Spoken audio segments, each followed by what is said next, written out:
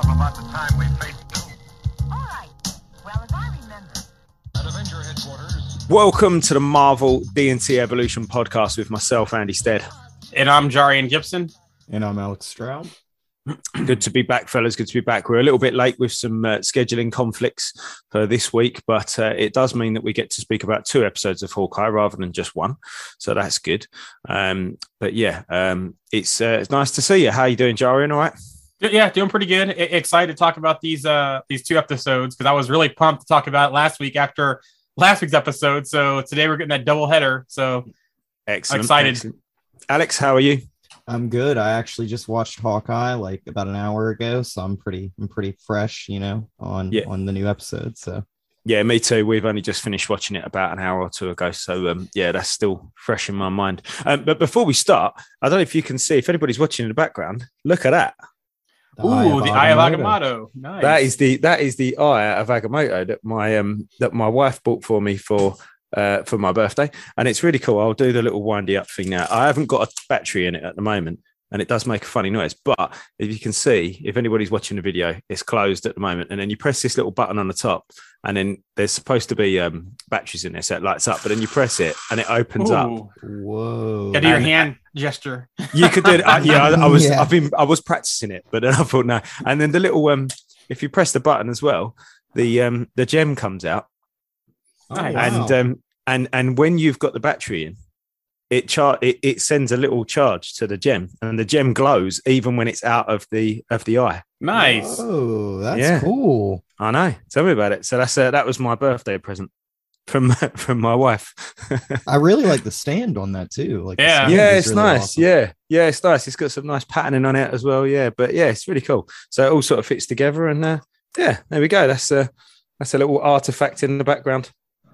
I'm going to leave it just up there like that. Lovely. But anyway, yeah. So there you go. That was new for my birthday 2 days ago. So yeah. And happy belated birthday, by the way. Thank you very much. Yeah, 1 year closer to the big 40.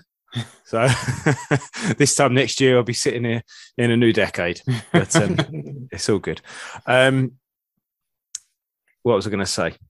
Just a little recap of last episode. We had Steve Honeycutt on with his great insight into the world of comics that aren't to do with superheroes, and obviously his journey developing his own comic, Escape to Earth. So that was really interesting to have Steve on. Yes. Yeah, I really liked his comic, by the way. Yeah, Yes. It's great, isn't it? Yeah, I can't wait to get the rest of it and actually read the whole thing. I really liked these his main character, and like I said to him last week, he did strike me as that sort of lovable rogue, Han Solo, Peter Quill, that kind of person who you just sort of think he's could come across as a little bit, a little bit silly, a little bit moronic, but actually, he's quite clever. He's quite sort of street smart. He knows what's going on. But yeah, I really liked his character, and the female character that was introduced towards the end of that 8 pages obviously seemed like a very sort of strong female character. A little bit, again, I keep using the Star Wars and Guardians references, but a little bit like Leia, a little bit like Gamora, that kind of powerful female character with the kind of slightly silly, moronic main character. But yeah, worked really well. Really enjoyed it. So yeah, looking forward to seeing that be completed. I really thought the artwork in that like matched up really well with the story for what we saw. So like that was why I was so curious. I was kind of like beating that dead horse. I was like, how do you do that? Like, how do you tell the story, but also have like the artwork tell the exact same story that you're trying to tell as the writer, like especially across, like what Steve was saying, that the artist and him are not in the same room together. That must be even more difficult to find that kind of connection over video, over the internet, over distance, over countries, or wherever it might be. Yep. So it's good that someone can pick up the script and read it, and sort of then translate that script into images that actually relate to the script. Yeah.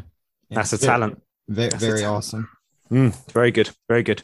And speaking of guests, I must have had my weeks wrong for about a month because I keep thinking that I'm going next week. Every week I keep going, next week we're going to have Luke on talking about No Way Home. And I just keep forgetting when it is. But really, really, really now, next week, Luke is going to be on talking about No Way Home because it's next week now. It's literally this time next week. So we're recording a little bit late. It's Wednesday.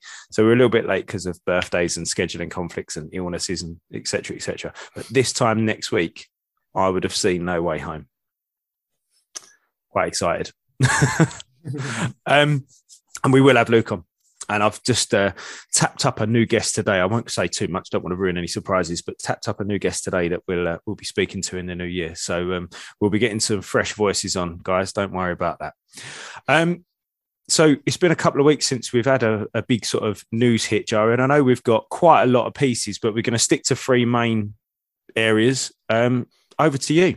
Yeah, so Secret Invasion. Kobe Smulders is back playing Maria Hill. So interesting to see, and there's some speculation that she could have been a Skrull this entire time.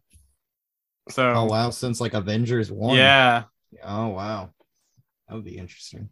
I mean, obviously we see her in Far From Home as a Skrull. Yes. I mean, but do we think that do we think that it's the same person, the same Skrull that's played her, or is it a different Skrull that was playing her? It can't be the same because Talos' wife was. Well, actually, no, it could be the same because, I'm getting my movies mixed up here because the time frame of the movie, not the MCU order, but the time frame of Captain Marvel was before everything else started. It was like 90s, except right? Captain America. Yeah, except Captain America. So she could have been a Skrull the entire time.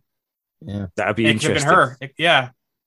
Could have been Talos' wife the whole time. Yep. Yeah, that would be fun. It also makes you. Sorry, go ahead. No, go for it. Go. It also makes you wonder how long has Nick Fury been a Skrull? Mm-hmm. Yeah, how long he's been playing that game. Well. Plus, you have the Skrulls like supposedly here since like the early '90s with Captain Marvel. Yep. Like they could have infiltrated, basically gotten positions of power over decades. With various different roles and people that they impersonated and stuff like that.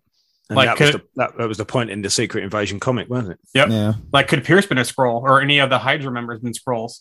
Yeah. I think we'll find that they've had sleeper cells everywhere. Yep. Yeah. I'm really, really excited for Secret Invasion. If there's one, I mean, I'm excited for all the projects coming up, but Secret Invasion is certainly one of the ones that I'm really looking forward to. I hope that we get enough of it. I mean, I don't think they've said how many episodes it is yet, have they? No, but most of them have been like 6 episodes for these shows. So I hope it's more than 6. Like, or longer, at least 8, maybe 8, hopefully, or longer episodes. Remember, it's their platform; they're not stuck to a time window. So. Oh no, I think they. So I've got on my little list on my phone, and I was sort of keeping track of official releases and official news, and apparently it's 6 episodes. Mm-hmm. So I don't mind 6 episodes as long as it's 6 decent length episodes, like as long as they're 40-45 minutes, like Hawkeye seems to be. If we're getting 6 30-minute or less episodes, 30 minutes on Disney Plus, so that means 23 minutes with 7 minutes of credits. Yeah. But as long as we get sort of 45-minute episodes and really flesh out the episode rather than just sort of quickly getting in and getting out again, and you're like, hold on, what's happened? You don't really get a chance to process it, do you? Well, there's a lot going on there, like there's a lot of moving pieces in that story. So you've got to have like a lot of time to actually like develop that and lay that groundwork, I feel like. I agree, especially if they do intertwine all of these different eras and say, look, the Skrulls have been around from, and from here and from here and from here. And, you want to see that. Well, how did they get away with it? And how did they get in there? And where's the real person gone? And, hopefully they don't just gloss over that and go, oh, yeah, they've been around forever. And here we go. We're here now. Like, I wouldn't be surprised if we see like a Winter Soldier / Black Widow intro of showing the Skrulls throughout history type to start the show off. And then if Secret Invasion doesn't intertwine with the Marvels and any other properties, or even go into like the next Avengers movie, or the next team up movie as well. I don't think they're going to get this resolved in one season, 6 episodes. So most likely it's going to continue into a movie or continue into a second season is my guess. Well, and with those Winter Soldier vibes that you were talking about, like Captain America's second movie, it's so funny. You have Hydra that's like always been like secretly in the fold this entire time. The Skrulls, it can be very similar with them too. Very very similar like situation, except for they can just change appearances. That's the only difference. So it's a little bit harder to deal with them. But or if they play it to where like once the Skrulls started showing up, they infiltrated, or the bad Skrulls infiltrated and took over Hydra. Yeah. Somebody said, I can't remember. I'm sure it wasn't one of us. I'm sure it was a guest. And somebody said that there's a lot going on at the minute in the MCU. A lot of big storylines going on at the minute. So you've got the multiverse that's obviously started to happen and going to continue to happen. You've got the secret invasion thing that's happening by the looks of it next year. And you've got the sort of Thunderbolts thing that seems to be happening as well, that nothing's really been announced and we don't really know, but you can kind of, the sense with Val, and we'll talk about that in a little minute. And you've got the Young Avengers that are all sort of turning up. So there's sort of 4 or 5 big kind of things that are happening all at once. And I don't know whether it's, is there too much going on at one time or not? Unless it all ties together at some point, I like to be optimistic, and I like to think I don't know if you remember back in like the beginning when we had no expectations of ever seeing like the Infinity Gauntlet or anything like that. Like we had the first Avengers, like we had little like breadcrumbs laid for things that like maybe it would be used one day if it ever went anywhere. So like I kind of hope that's what they're doing here, is like, if it keeps on going long enough, like maybe we've got the foundation there, we can expand on it. But that's a fair point. That's a fair point. May not be necessary to really like focus on right now, but maybe one day. Yeah, I see what you're saying. They'll, like you say, dropping those little breadcrumbs and saying that these stories are here. We can play them if we want, but we don't have to. Yeah. Yeah, no, okay, that's a fair point. But fundamentally, Kobe Schmolder's back as Maria Hill, Skrull or not a Skrull. I think that's a good thing. I quite enjoy watching her play Maria Hill in all of the outings that she's done it in so far. So it's good to see her back. You're rightly, Maria Hill in the cartoon was a key point. It was either Earth's Mightiest Heroes or Assemble, where she was like the key point in the Secret Invasion storyline. Okay.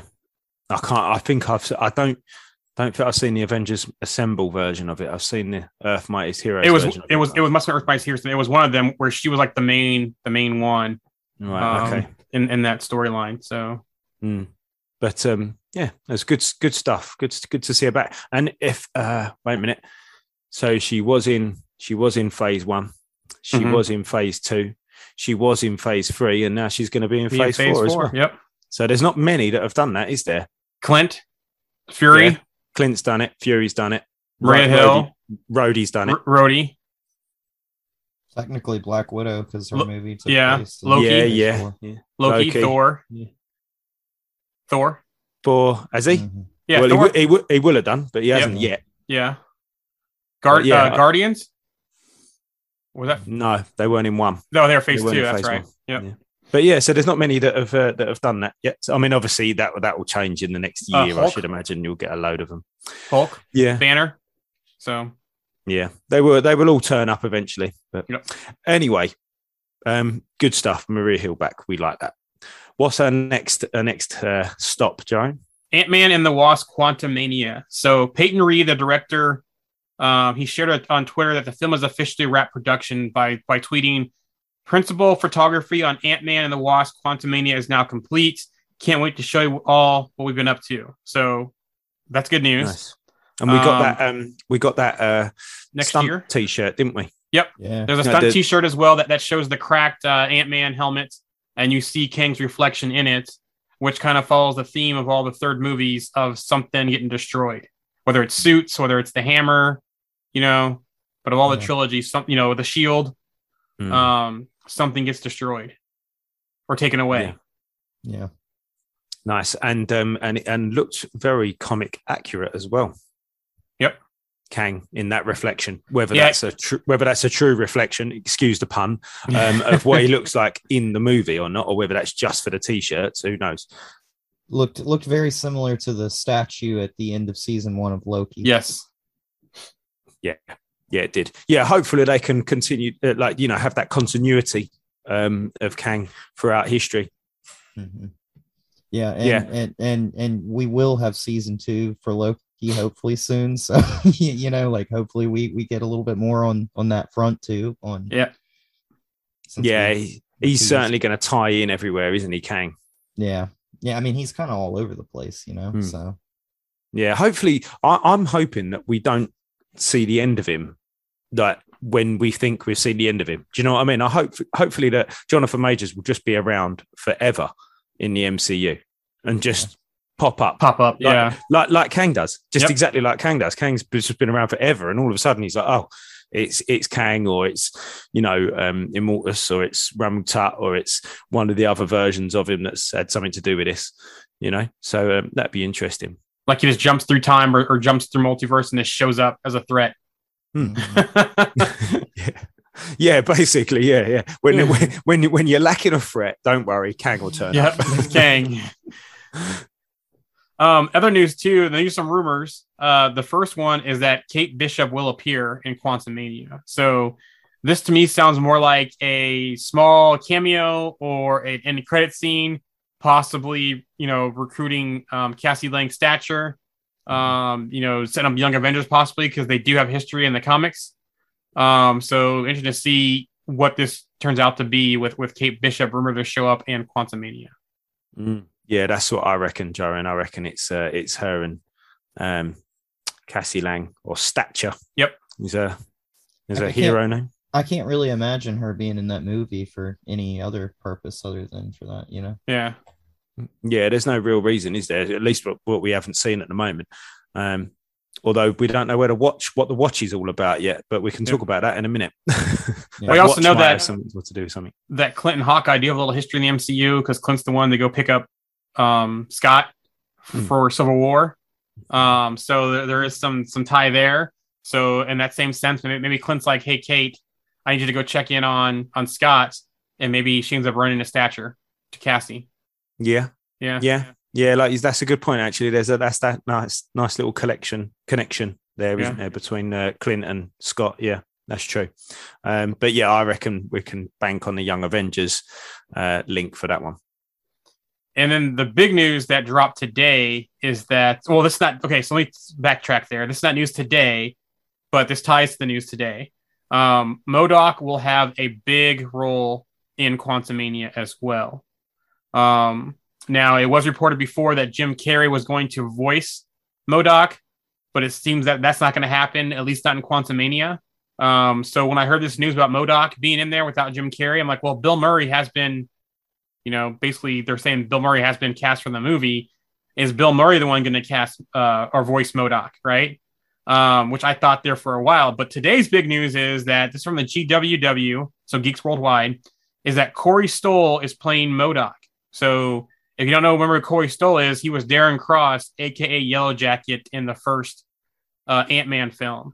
Now, we do know we saw the huge head in the Void in Loki. So with Darren Cross, the Yellow Jacket getting sucked into the quantum realm, is that how he survived by some kind of technology and so forth? And that's how he becomes MODOK. It'll be interesting to see how it plays out, because reading more about this in the rumors is that he's still Cross, but he'll become MODOK.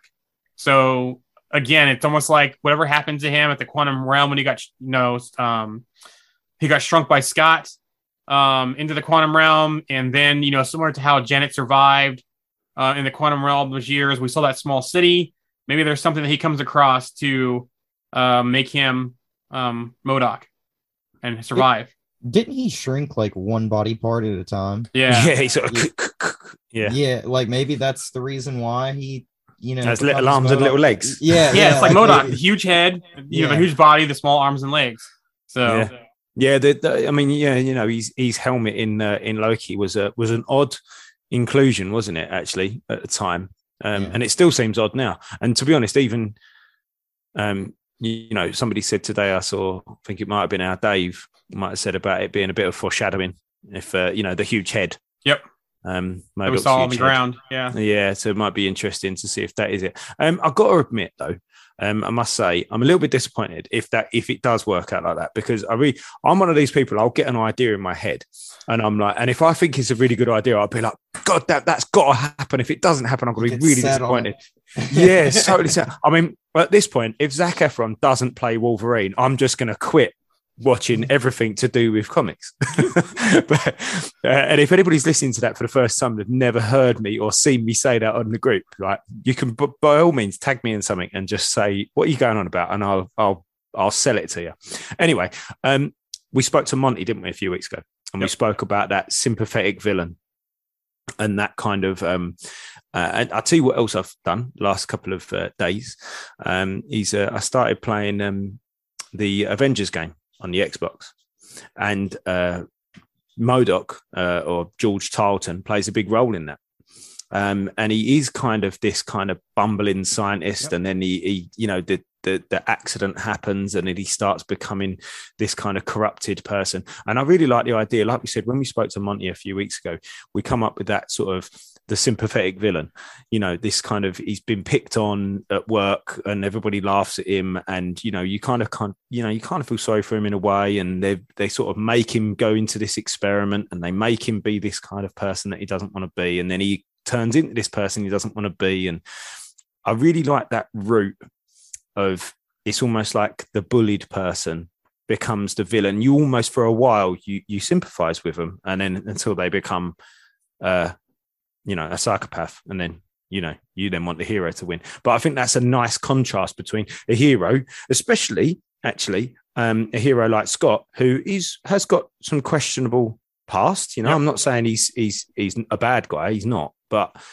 he's done some things. He's been a thief and all of that kind of stuff. And then having this villain who you kind of like, well, actually, am I rooting for him? Because I do kind of feel sorry for him a little bit. So I really like that idea. So I was kind of looking forward to maybe seeing something like that. But I can dig Corey Stoll playing him, or Darren Cross, or wherever it is. But think about what you just said. Go ahead, Alex. I was just gonna say, do we think that we saw AIM kind of teased in Iron Man 3? Do we think that'll have any connection to MODOK possibly in the future? Like maybe. Yeah. So here's my thoughts on it. So I'll just both of what you guys have said, because Alex kind of had another angle to what I was thinking about. So you think about what you said about MODOK, and I'm going blank on the name again. George Tarleton. Yeah, George Tarleton. Sorry, I went blank there. And George Tarleton, and you think about Darren Cross and his arc in Ant-Man, the first movie, kind of similar lines there. He was always in Hank Pym's shadow. He was doing stuff to get out of Hank Pym's shadow. Remember when Hope said the suit's making you crazy, kind of making you that thing? So it's almost a similar line there with Darren Cross. If Darren Cross indeed is playing MODOK, to where maybe, in the quantum realm, he meets some other people that can kind of save him, but by saving him, he becomes MODOK, but kind of similar storyline there. And Alex mentioned AIM. What if AIM is the company that kind of took over, the people that took over Darren Cross's company after it got destroyed? Any remnants they could have found of it? Maybe AIM's tied to the special buyer. Who knows? Because they kept wanting all the Pym stuff, right? So think about from Ant-Man to Ant-Man the Wasp, special buyer wanting Hank Pym's technology, wanting the information. What if that's AIM? What if that's someone tied to helping trying to get Cross out of the quantum realm? Yeah, okay, yeah. No, that's nice. I like that theory actually. Yeah. So just something. Yeah, just some parallels there. Or maybe somehow it's Cross himself trying to do it from the quantum realm. Ooh, that could be good. Yeah. Because remember, Janet was doing that with Scott and the antenna that she put in his head to get out of the quantum realm. So maybe I don't know, with all the shrinking and everything going on with all different stuff, someone got something similar, or he found some other way to communicate from the quantum realm to somebody else outside of the quantum realm. Yeah, there you go. Maybe maybe AIM found a way to communicate with him. Or maybe he finds a way, it does exactly what Janet did with Scott, but with George Tarleton. Yeah, there you go. Boom. Maybe George Harrington in the MCU is the AIM scientist working with Cross in the mixed Cross MODOK. There you go, Andy. Yeah. There you go. Oh, I'm happy now. Yeah. We was right. We're set on it. And scene. Whoops! Be careful there. You're knocking Funkos over the heads of Bob. I saw it. I hit my head, and they've all gone. Oh no! I'll have to fix that later. Yeah, no, that's definitely what's going to happen. Brilliant. So, yeah, lots of news there for Ant-Man Quantumania. And I want to add one thing here. I'm going to throw a curveball because after the Shang-Chi announcement about upcoming sequels and Disney Plus spinoffs and Creston is back, there was also some news about rumored 2023 production starting. Fantastic Four, Nova, a Okoye series spinoff from Wakanda Forever, and the Shang-Chi sequel, which goes to my next bit of news is Nova. Nova's starting to pop back up in the news again. So Kevin Feige had some thoughts on Nova. The opening of Avengers Infinity War seemingly set up a possible origin story for Richard Rider, with Thanos decimating Xandar off screen in pursuit of the Power Stone. During the press rounds for that film, and this is back from Infinity War, Kevin Feige teased the immediate potential of the character, but over 3 years later, he's still yet to be seen. In a recent interview with comicbook.com, Feige was asked if it was more likely we'd see the human rocket introduced in his own project or another film. And as he often does, Feige didn't give much of an answer. So here's how Kevin answered that. Feige: it's a good question. We have plenty, it depends. We oftentimes see Black Panther as a great example, where we're always working a Black Panther standalone. The world of Wakanda had to dive into that. Then the opportunity for him to appear first in Civil War came up, so it always varies. So, again, there's a rumored production starting date for Nova for 2023.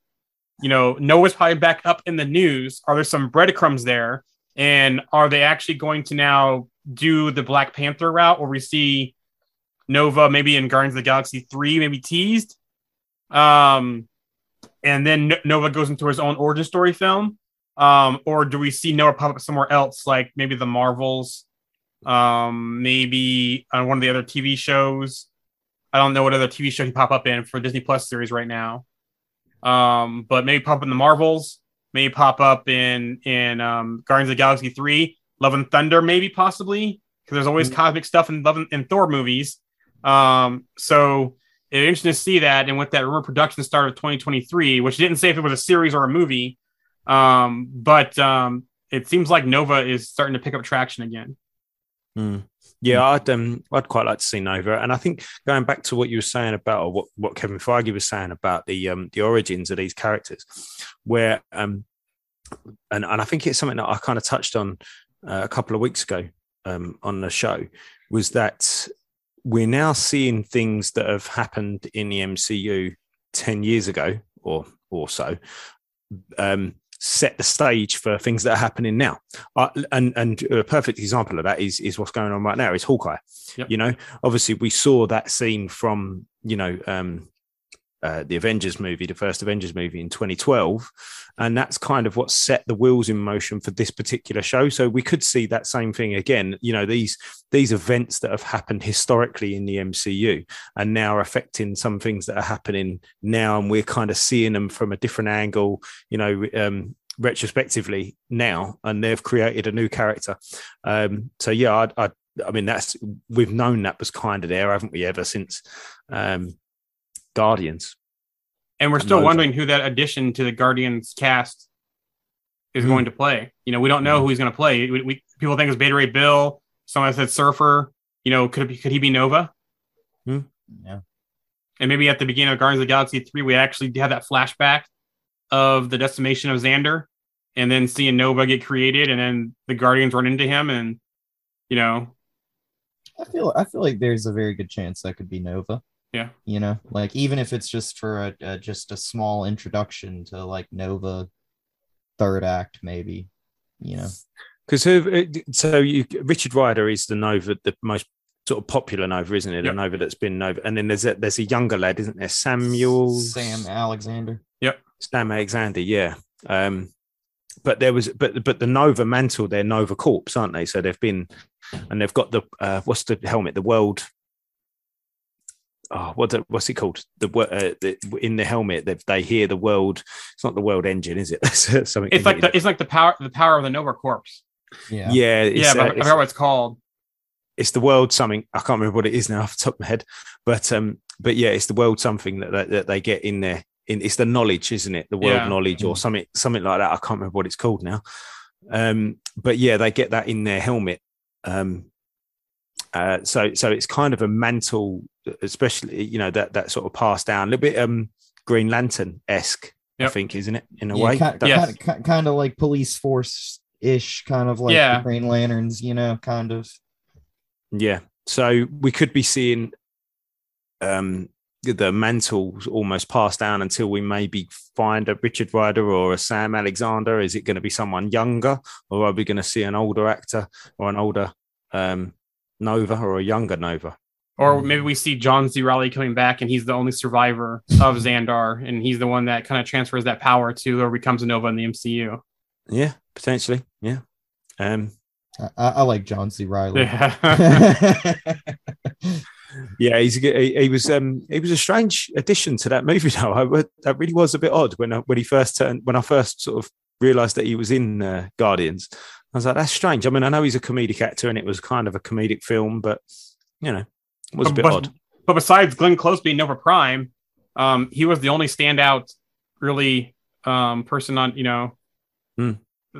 person on from the Nova Corps that kind of stood out was John Trial's character, right? And they had a little arc of him in that story because the other guy that didn't trust the Guardians, he died in the battle with Ronan. So yeah, and they showed his family as well, didn't they? Exactly. So who else? Who else? Unless it's Glenn Close doing it, who's gonna transfer that power to the new Nova?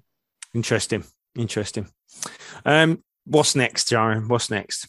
That's it. The news today. Now let's talk Hawkeye episodes 3 and 4. Brilliant. So some good news, and I know you've got loads of other stuff, but we could sit here and go on for hours.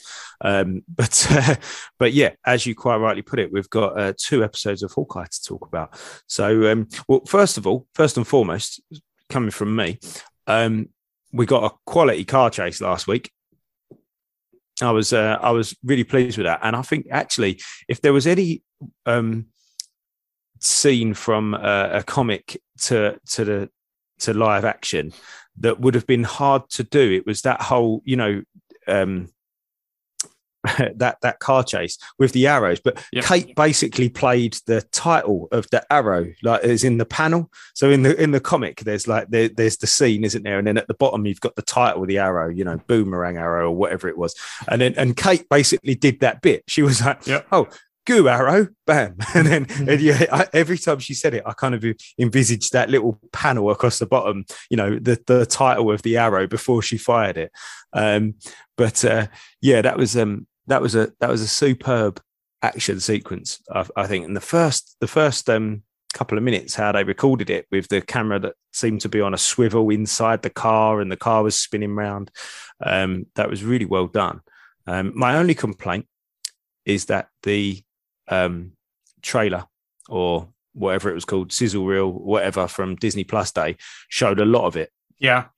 And I was like, damn, I wish I never actually watched it now. I think I would have enjoyed it more if I'd have seen it for the first time last week than the week before, in Disney Plus Day. Well, they did kind of trick us with the arrow, though, because in the trailers, the arrow did not say Pym on it. Mm-hmm. And then we saw the big Pym arrow at the end in the Pym tech. So, again, another Hawkeye, Scott Lang tie, That's a good point. Because I don't see Hank Pym doing that. That's Scott Lang making those arrows probably with Clint. Yeah, that's a good point. So they've obviously had some sort of connection between then and Endgame. Yep. Unless we find out that maybe Hank Pym kind of took over the Tony Stark role for the Avengers after the events of Endgame. Yeah, maybe. Although, having said that, and I don't want to necessarily jump forward to this week's episode really super quick right now, but super quick. He does say there's no more trick arrows, don't he? Oh, yeah, that's right. Yeah, that's right. It's almost like the bankroll's gone. there's no bankroll anymore. But and we kind of feel that from Falcon and Winter Soldier as well, don't we? Where Falcon's got bugger all, like the bankroll's gone. They're bankrolled by Wakanda now. Well, his new suit wasn't it? So, but we did see, and we haven't seen this yet in the series.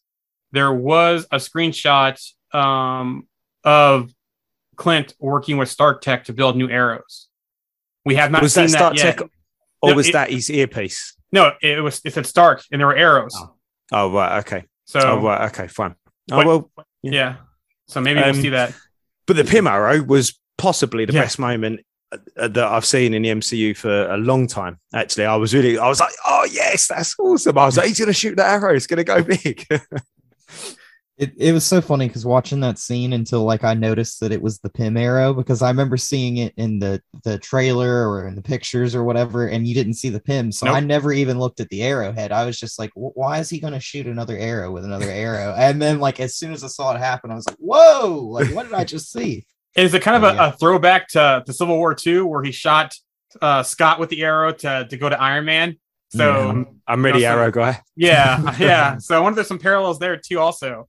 Yeah, definitely. But for me, this episode off the bat with the intro to Alaqua Cox's Echo / Maya Lopez, they did that really well.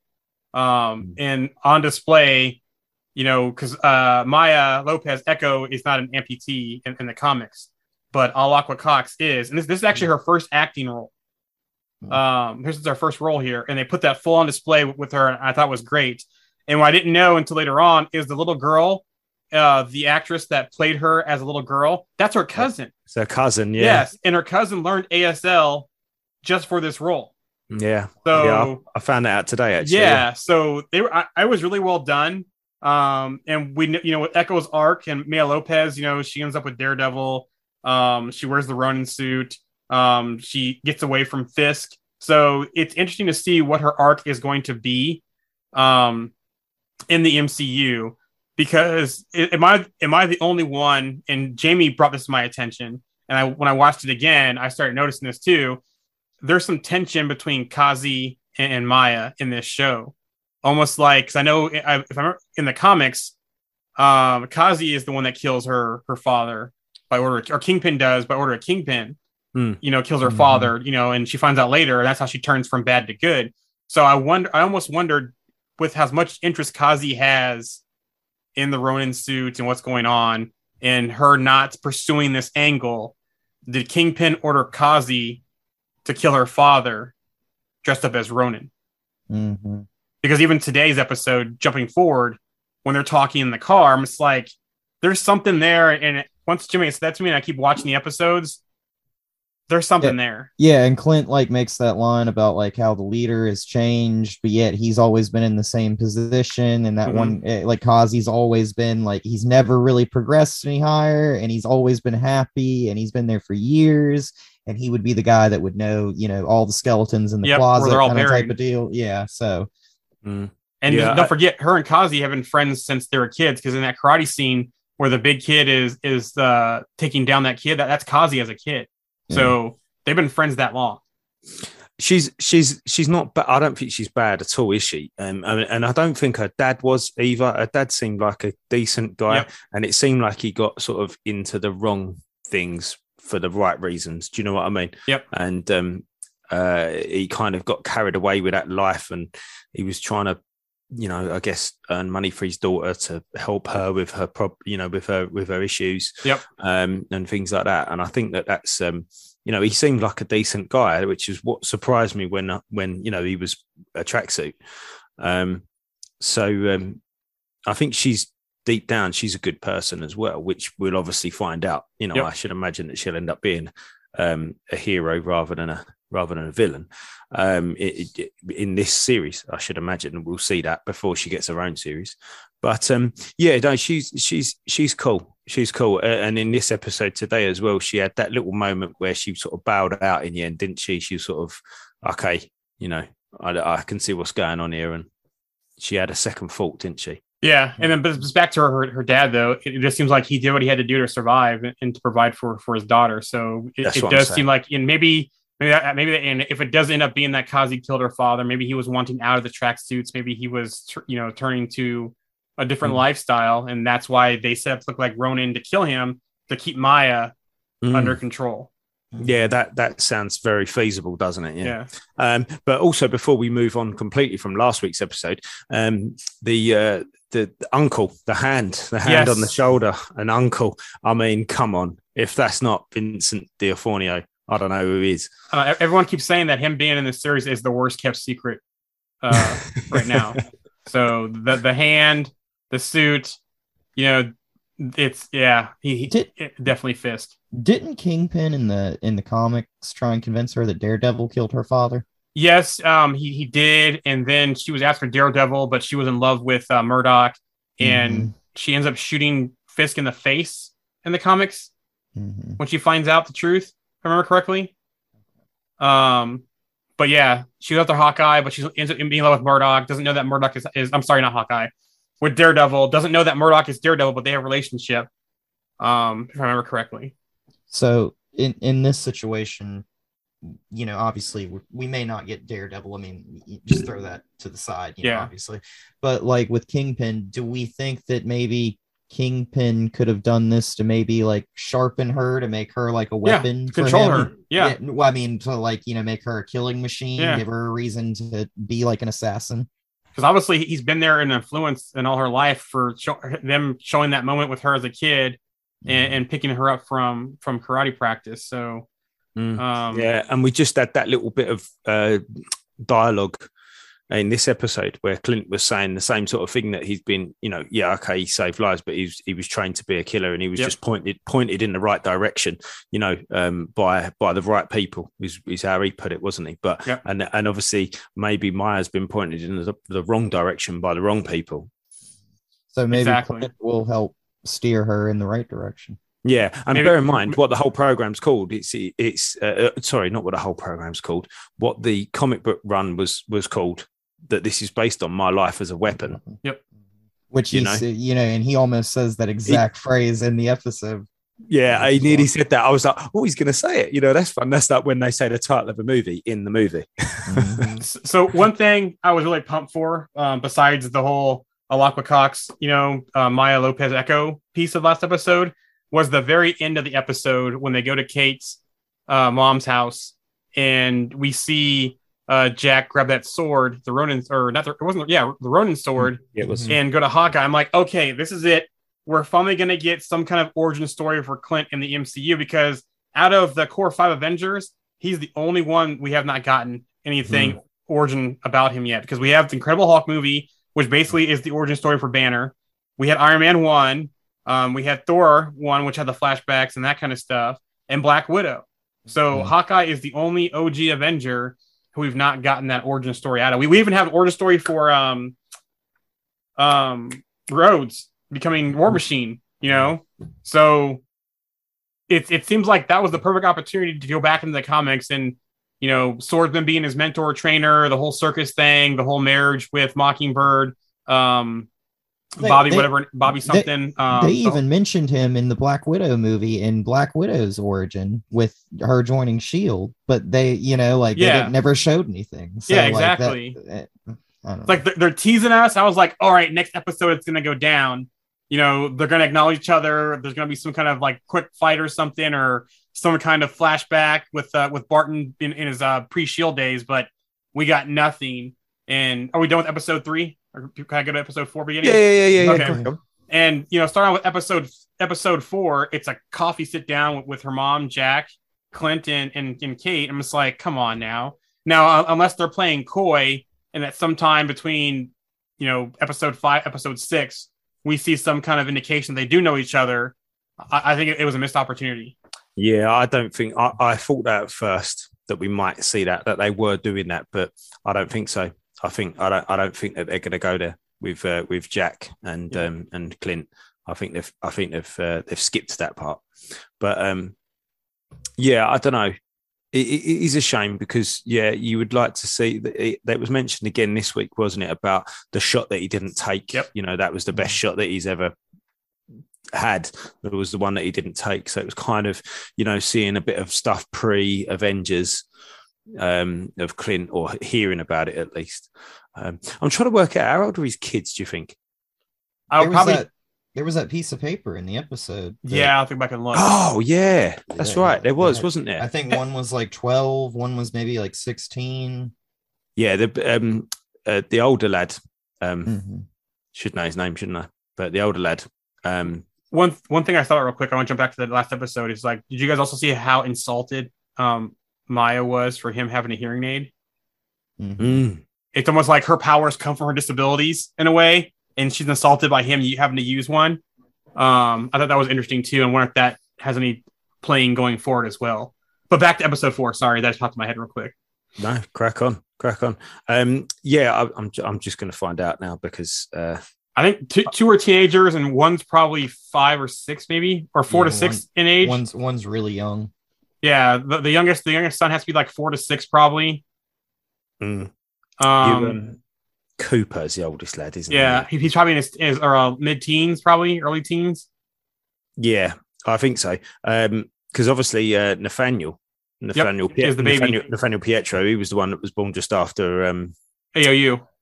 Yeah, Age of Ultron. But anyway, my point is I'm trying to work out when how old his kids are, because then that kind of that's part of his history that we don't know, that we haven't seen, that happened. His kids were obviously born already before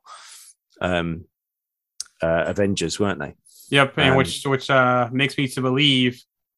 Well, before I talk about this, let's talk about the apartment scene with him and Kate, and him going back and talking about, basically, remember before how we talked about so far Kate doesn't grasp the gravity of the situation still, and we still haven't seen that yet up until the very end of episode 4. I think she finally saw the gravity of the situation. But with him telling that basically he was Ronin, she was kind of like, okay, whatever. But because she's still enamored with him being Hawkeye and him being an Avenger, that him kind of telling her about Ronin kind of just rolled off of her like it was nothing. I think it's we was watching it earlier on, and my wife was getting really frustrated. She was like, God, she's so annoying. Why is she doing this? Why is she not listening to him? And it's like, but I think that's exactly why though, Joan, because she's like playing a game, isn't she? And he's very serious about this whole thing. He's like, he said to his mum, said to her mum, I'm going to ensure that she doesn't get hurt. And he sent her home, and he was, cutting the wire so that she would go. And he's almost having a go at her. It's almost like, it's funny, like with the dog, with Lucky the pizza dog. You've seen it in movies before, haven't you? You've seen it in programs where somebody's like shouts at a dog to make the dog go away because they don't want the dog to follow them, but not because they don't want the dog, because it's better for the dog if they stay away. Do you know what I mean? Yep. So if they have a go at them, they'll go away and they'll be safe. But if they don't, they'll follow them. And I think Kate's almost a little bit like that, isn't she? Yes. She's like she's almost following Clint around, even though he doesn't want her there. Yep. And then I'm not comparing Haley Steinfeld to a dog, but then you've got the dog following around Kate, haven't you? The dog's like, I'm going to come everywhere you goes, and she's sort of treating it nicely, and she's kind of doing that to Hawkeye, and Hawkeye's kind of trying to push her away. And even with, and I can see where Hawkeye is coming from in this episode, because that conversation that he had with Kate's mom, which I don't think was her more. I think the conversation that she had with Clint about, you can protect your partner, you can protect Natasha, I don't want my daughter getting hurt. I think that was more of a warning about the overall situation, not just Kate's safety. Yeah, mate. Well, and that's a nice little segue into, obviously she made the phone call. It seems like she made the phone call to, was it Val that she spoke to? Was it Yelena that she spoke to directly? But obviously then Yelena turns up at the end. Or it's her calling Kingpin, and Kingpin's in cahoots with Val. Yep. Mm-hmm. Yep, maybe. Yeah, maybe. But obviously, you sorry, going back to what you were saying, you might be right there. It might be she's almost giving him a hint, like, get out now before you get hurt, sort of thing. Exactly. Because obviously with this, there's a lot going on with her and Jack that we don't know. I don't know whether they know about what's going on with one another. I don't think they do. Yeah, I think Armand might have done. Yes, which is kind of where he ended up being killed. But there's obviously a lot to resolve in a couple of episodes, isn't it? It's a good go ahead, Alex, because you were waiting to say something for a little bit. Go ahead. No, I was just gonna say I really thought that part was interesting, where Clint was like looking into Jack and was looking into like, you know, who he is, what he does, like how he's the CEO for the company that's like laundering money, and it was like he knew nothing about him. So like that threw all expectations of ties, everything right out the window for me. It was cool to see Laura though, but being a bit investigatory, wasn't it? Yeah, and it was really funny watching this episode, watching Clint, you know, kind of constantly be like, "Oh, you're an Avenger. Oh, you're the Archer. You're Aaron." You know what I'm saying? Like everybody just kind of, they never really called him like Hawkeye. Like, and he's got that image problem, as Kate talks about, and marketing. And she's so focused on like what it's like to be a hero and the appearance of being a hero, that even the actual like physical appearance of his costume was mentioned in this last episode, where she was like, with the LARPers, they were like, "Oh, well, do you think you could make me a costume?" And they're like, "Oh yeah." And then she's like, "Well, could you make two? Because, you know, he has an image problem. He has a branding issue." Like, I'm so glad we got more LARPers too, because they crack me up. The LARPers, I like that little piece in these episodes. But back to what Andy was saying about the Armand thing, it's like I think that Bishop was getting close to what Armand was doing, the way he was complaining about her in the first episode, and maybe that's why Jack killed him, because I think maybe she was starting to uncover stuff, and maybe, you know, that was going to expose Jack. But we also know that Bishop is not innocent either, because she definitely called somebody sinister after that interaction with Clint. Yeah, for sure. I'll be interested to see if he comes back, if Armand comes back, if he wasn't really dead, or if something else is going on there. Do we think Kate's mother could be in cahoots with Jack? I don't think it's with Jack, but I think she's in with Kingpin or Val or somebody else. That company that she works for is very sinister, because you saw that the tracks are tied to it. Jack's the CEO. There's a lot of shady stuff going on. I think they all might be. I think they all might be involved with Kingpin. They just don't really know it, or they kind of do, but they don't really know which part each other plays. And Kingpin's playing them all. Yep. He's basically a puppet master. And they're all kind of isolated to what they do and what they're exposed to. Yeah, they all think they're working against each other, but in all actuality, they're doing as he wants. Exactly. Yeah, and he's the one that's sort of pulling all the strings. And if he wants them arguing, they're arguing, or if they're arguing because he wants them arguing. Yep. Just cutting back to Laura, it was interesting. Did she speak Russian to Clint then, or did she spoke another language to him? She was the one that found out the information about Jack's company. She knew about the watch, or did not necessarily knew about the watch, but asked him about the other artifacts. So she knows more. I thought she was just sort of, with all due respect, like just Clint's wife at home, but she's not. She obviously knows a lot more about what goes on with his work than we've ever been led to believe before. I'm going to say it now. She's Mockingbird. Yeah. Think about it. Just think about it here, because remember, back to AOU, Fury set up a safe house off the books for the Barton family, right? Think about Mockingbird. Bobby Morse, in the comics. Yeah. Her arc in the comics about faking her death, hiding her, that kind of stuff, what she went through, former S.H.I.E.L.D. agent. So, and also think about how Fury in the MCU has also kind of played that relationship thing with Banner and Natasha from the first Avengers, saying you never know, you just hope for the best type of thing at the end of AOU as well. So there's some history there in the MCU, Fury playing matchmaker also. But she could be, with her resources, the way she talked, that kind of stuff. She's almost like she's a former S.H.I.E.L.D. agent. That has that's off the books now, and their home's off the books. And for me, I think she's gonna be in Mockingbird, and maybe we'll find out her real name is Bobby Morse, and that Laura Barton is just her cover name, or just her to hide her. But maybe we'll find out. Yeah, they're married and they're a couple. Like her name is and Mockingbird and Clint were married. Bobby and Clint were married briefly in the comics too. So they were. Yeah. There's some history there. So She changed her name to Barton to hide her past, but they're really, I do believe they're really married. I'm just saying, watch that twist happen to her being Mockingbird. Yeah, no, I agree. I think that's a really good shout. And I think that makes perfect sense, doesn't it? Yep. I was just looking, and Cooper, so their oldest son, would have been born in about 2003, 2004, roughly. That's when he would have been born within the universe. So, hold on. He'd be about 8 in the first Avengers. Yes. So he'd be about 8 or 9 in the first Avengers movie. And then I'm not sure when Age of Ultron took place. Was it about 3 years later, maybe? Yeah, like 2015, I think. What's the current year right now? 2023? Yeah. 2020, wait a minute. They're in 2024, aren't they? Yeah. So they're in 2024. So 17 plus what? 4, 21 minus 5. 16. He's 16 years old. 16. Yeah. So that's about sense. And Lila's a little bit younger, isn't she? Yeah, she's probably early teens or preteen. Yeah.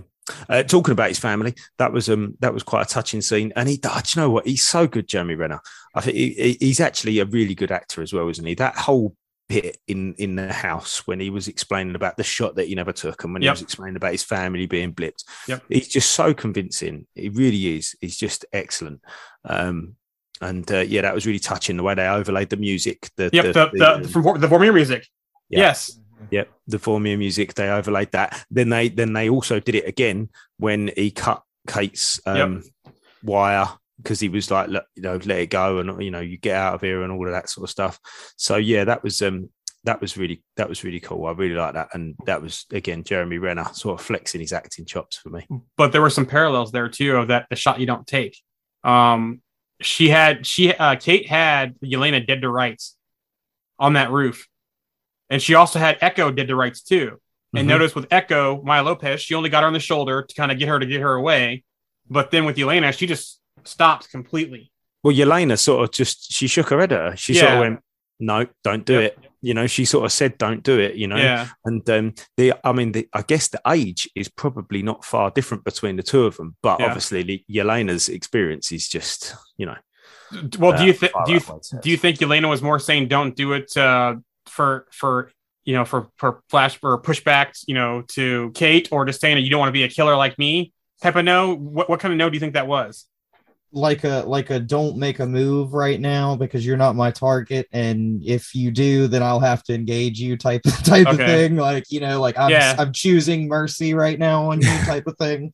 I think you might be right. Although I didn't quite understand why she ran off. She seemed to be fairly in control, and then she ran, and then she sort of did that and then left. And I was like, oh. Well, I think once Kate had the drop on her, she's like, okay, this is something that I don't want Kate. Maybe she didn't want to have Kate involved because again, she did the no. She didn't want to get Kate involved. She kept taking Kate down to where she was out of the picture but not hurt. Yeah. Maya was the one that was more engaged with hurting Clint and Kate than Yelena was with Kate. Yeah, you're not right. Yeah, you're not wrong. I think that would be interesting to see how much Yelena is involved with the next 2 episodes. I'm hoping a lot. I don't think there's much. I don't think there's much more. Honestly, I think we'll see that, and then when we see like a sit down, I know there's been talk of a sit down talk, because I know there's been some reports before the series came out that maybe there's like a coffee shop talk between Kate and Yelena. So maybe this leads to something more, or maybe something we'll see at the very end of the series. But I don't think Yelena's going to be a big part of the series. I don't. Let me rephrase what I just said then, because that wasn't strictly. I don't necessarily want to see loads. I want to see it resolved. Yeah. I want to see her little part in this, and the end scene of Black Widow and what we saw in today's episode, and her relate. She's not stupid. She's a decent person, Yelena. And me personally, I want to see that resolved in this series, in these next 2 episodes. I think that conversation, because with Clint telling Kate about the whole Black Widow thing and his past and that kind of stuff, I think it ends up being a conversation between Kate and Yelena. I don't think we see Yelena and Clint get engaged again in any kind of fight or anything. I think because with Kate showing her mercy on the roof, maybe, or not taking the shot, maybe Yelena saw something and they have a conversation, and that could be it for now. That's what I'm going to guess. Yeah, nice. I'd like to see. I'd like to see Clint at Natasha's grave. Yes, I thought that was going to be a increase to Black Widow. Remember that? I kept saying that was my guess. The family at her grave. And maybe it isn't in credits. We see the three of them, Clint, Val, and Yelena, at the gravesite.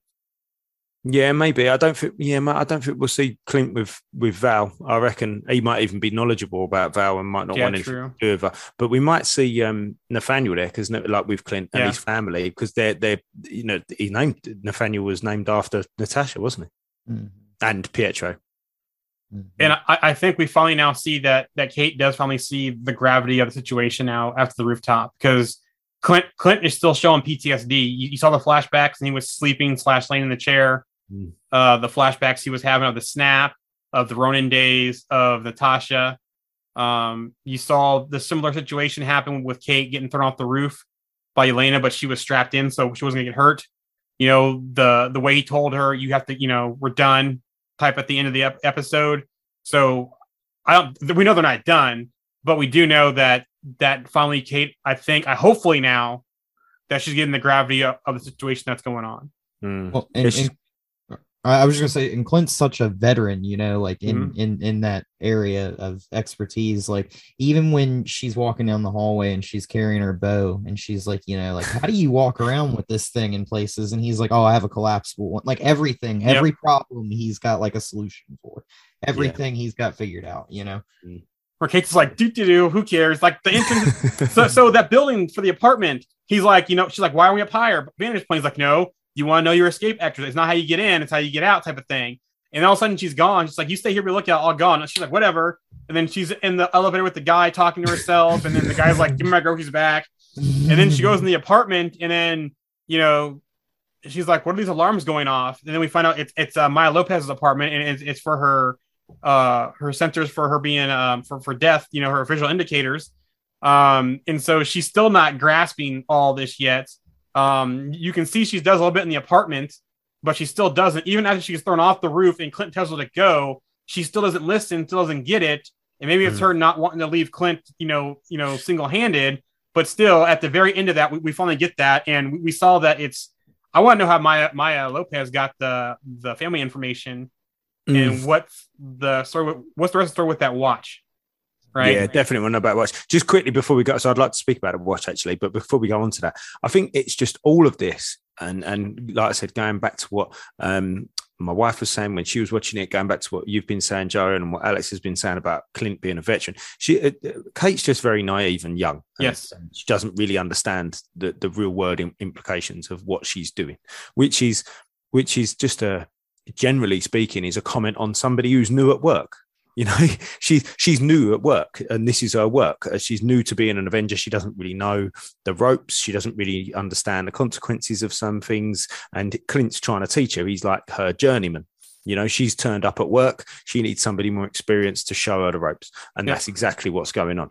And I'll make the comparison again between this kind of sort of almost like worshipped, scenario. You've got the dog who's following Kate around, and Kate's just like, yeah, come on in, I'll feed you pizza or whatever. And then you've got Kate who's following Clint around, and he's like, oh, okay, well, I've got to look after you, but I don't really want to. He's like very reluctant, and he doesn't want her to get hurt. And I think this is her sort of coming of age story almost. But anyway, back to the watch. That'd be interesting to see who that belongs to. What did Clint say? Did he say something along the lines of it was somebody who's no longer operating, but their identity is still tied to it? So could that be the Mockingbird clue? Yeah, but it didn't. See, one of my, I think my son, I don't know, I think it was one of my kids said, is it her watch? And then my wife went, no, that's a man's watch. Yeah. And to be fair, it does look like a man's watch. I mean, I know there's no such thing really as a man's watch or a female's watch, but it did look like a chunky, sort of bigger watch that a male would wear. So I'm not sure. I like the idea because it makes sense with all of those other little clues that we've spoken about, but I don't think it is. So whose is it? I mean, could it be Tony Stark's? It could be. And it could give access to different things in Avengers Tower. See, that's what I first thought too, because I thought there was either, I think in the Miles Morales game, there was something with the vault and the artifact. Maybe this is more AIM or something else than Kingpin, but there was something similar in, I think, Miles Morales game. on that storyline. And that's what I first thought too, because Jamie and I were talking about this on the side about, is that something, is Fisk the new buyer of Avengers Tower? Does that open up something in Avengers Tower? But what if that watch belonged to Mockingbird's partner before Clint recruited her, or before she got into S.H.I.E.L.D., and that's how her cover can be blown, type of thing too as well. If it's tied to that, I don't know. Yeah, maybe. I mean, there's because they said there's a beacon in the watch, which is flashing. I like the idea of what you said, Jarian, about the Kingpin thing. And when I first read it a couple of weeks ago, when we was chatting about it, I was like, oh yeah, that's a good plan. That's a good idea. And then I instantly thought, surely Tony wouldn't have been so stupid to just leave stuff in the building when he's gone.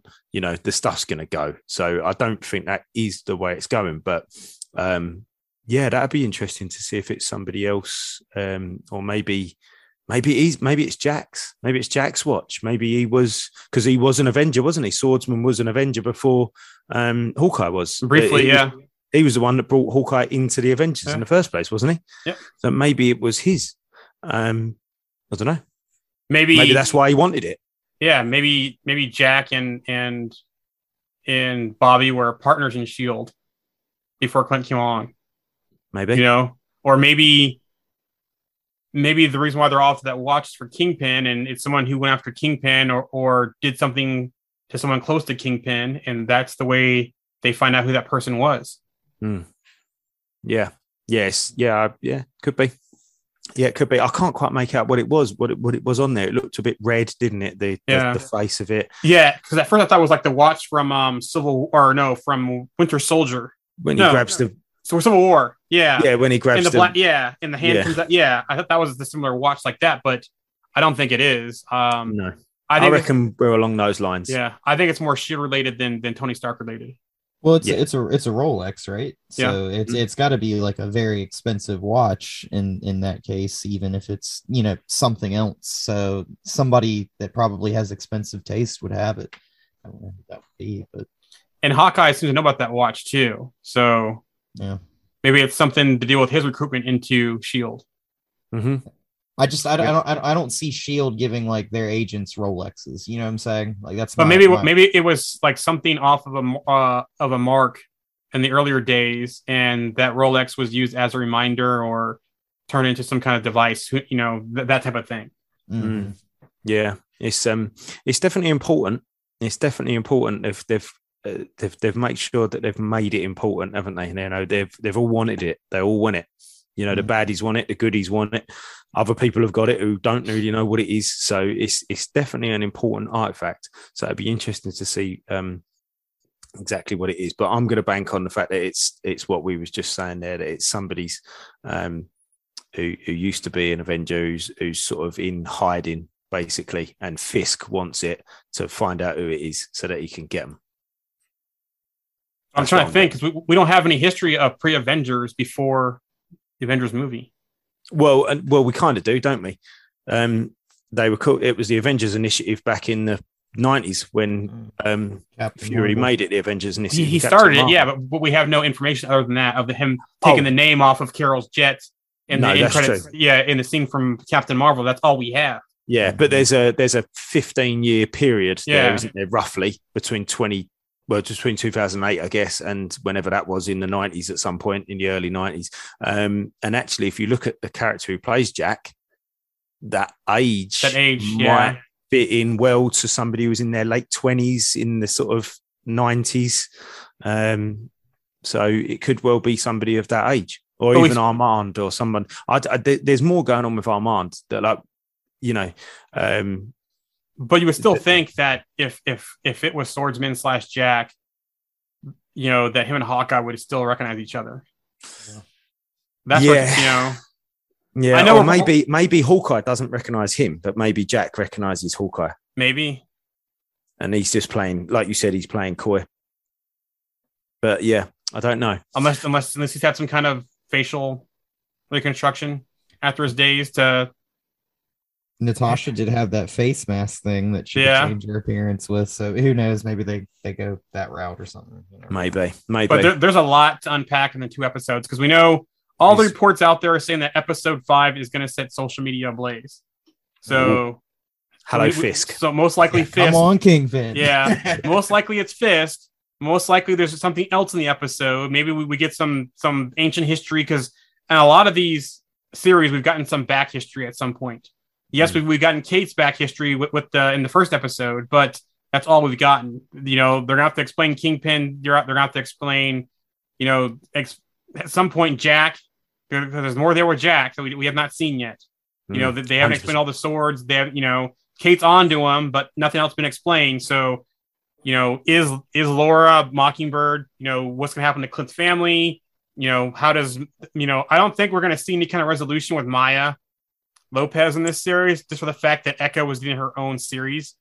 So I think in this, by the end of the next 2 episodes, she may find out that she's been duped about her father. I think that's probably gonna be the end of it, and that's gonna roll over into her own series, where it's rumored that Daredevil's in that series as well.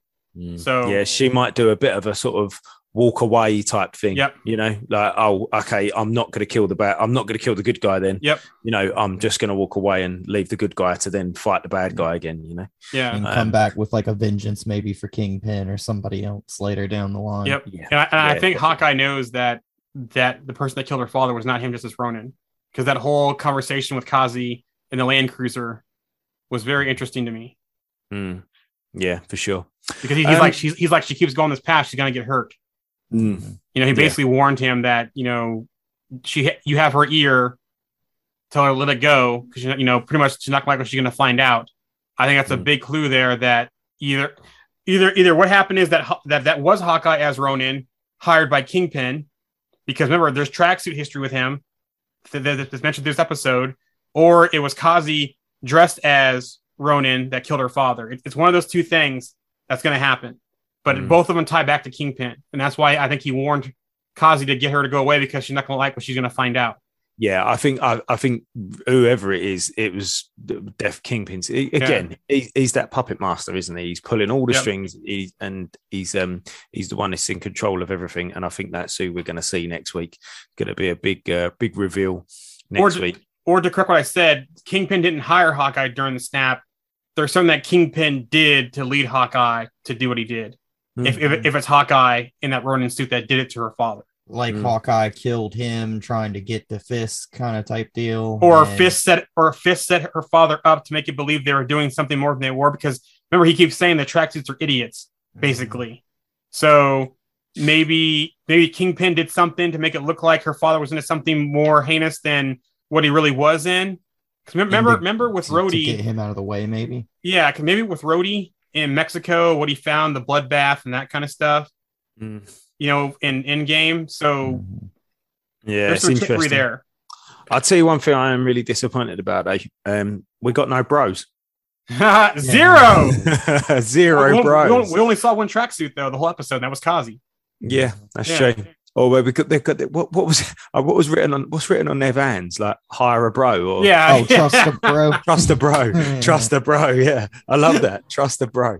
But yeah, we got no bros. I can't believe it. Jamie's bro count is not going up as high as we all thought it would. Yeah, but I guessed 3, and I was wrong. I was off at 3. Yeah, I said 4. So yeah, 0. But look, listen, guys, we've unpacked those 2 episodes quite nicely there, actually, and we've discussed what's happened. We've put our little spin on what we think might happen, and I think it's this really exciting series, and I'm really enjoying this series, probably more than the other Disney Plus shows that we've seen so far, to be totally honest. But yeah, really enjoying it. We've had some good news. As in, we've had some good, you know, nobody's pregnant. We've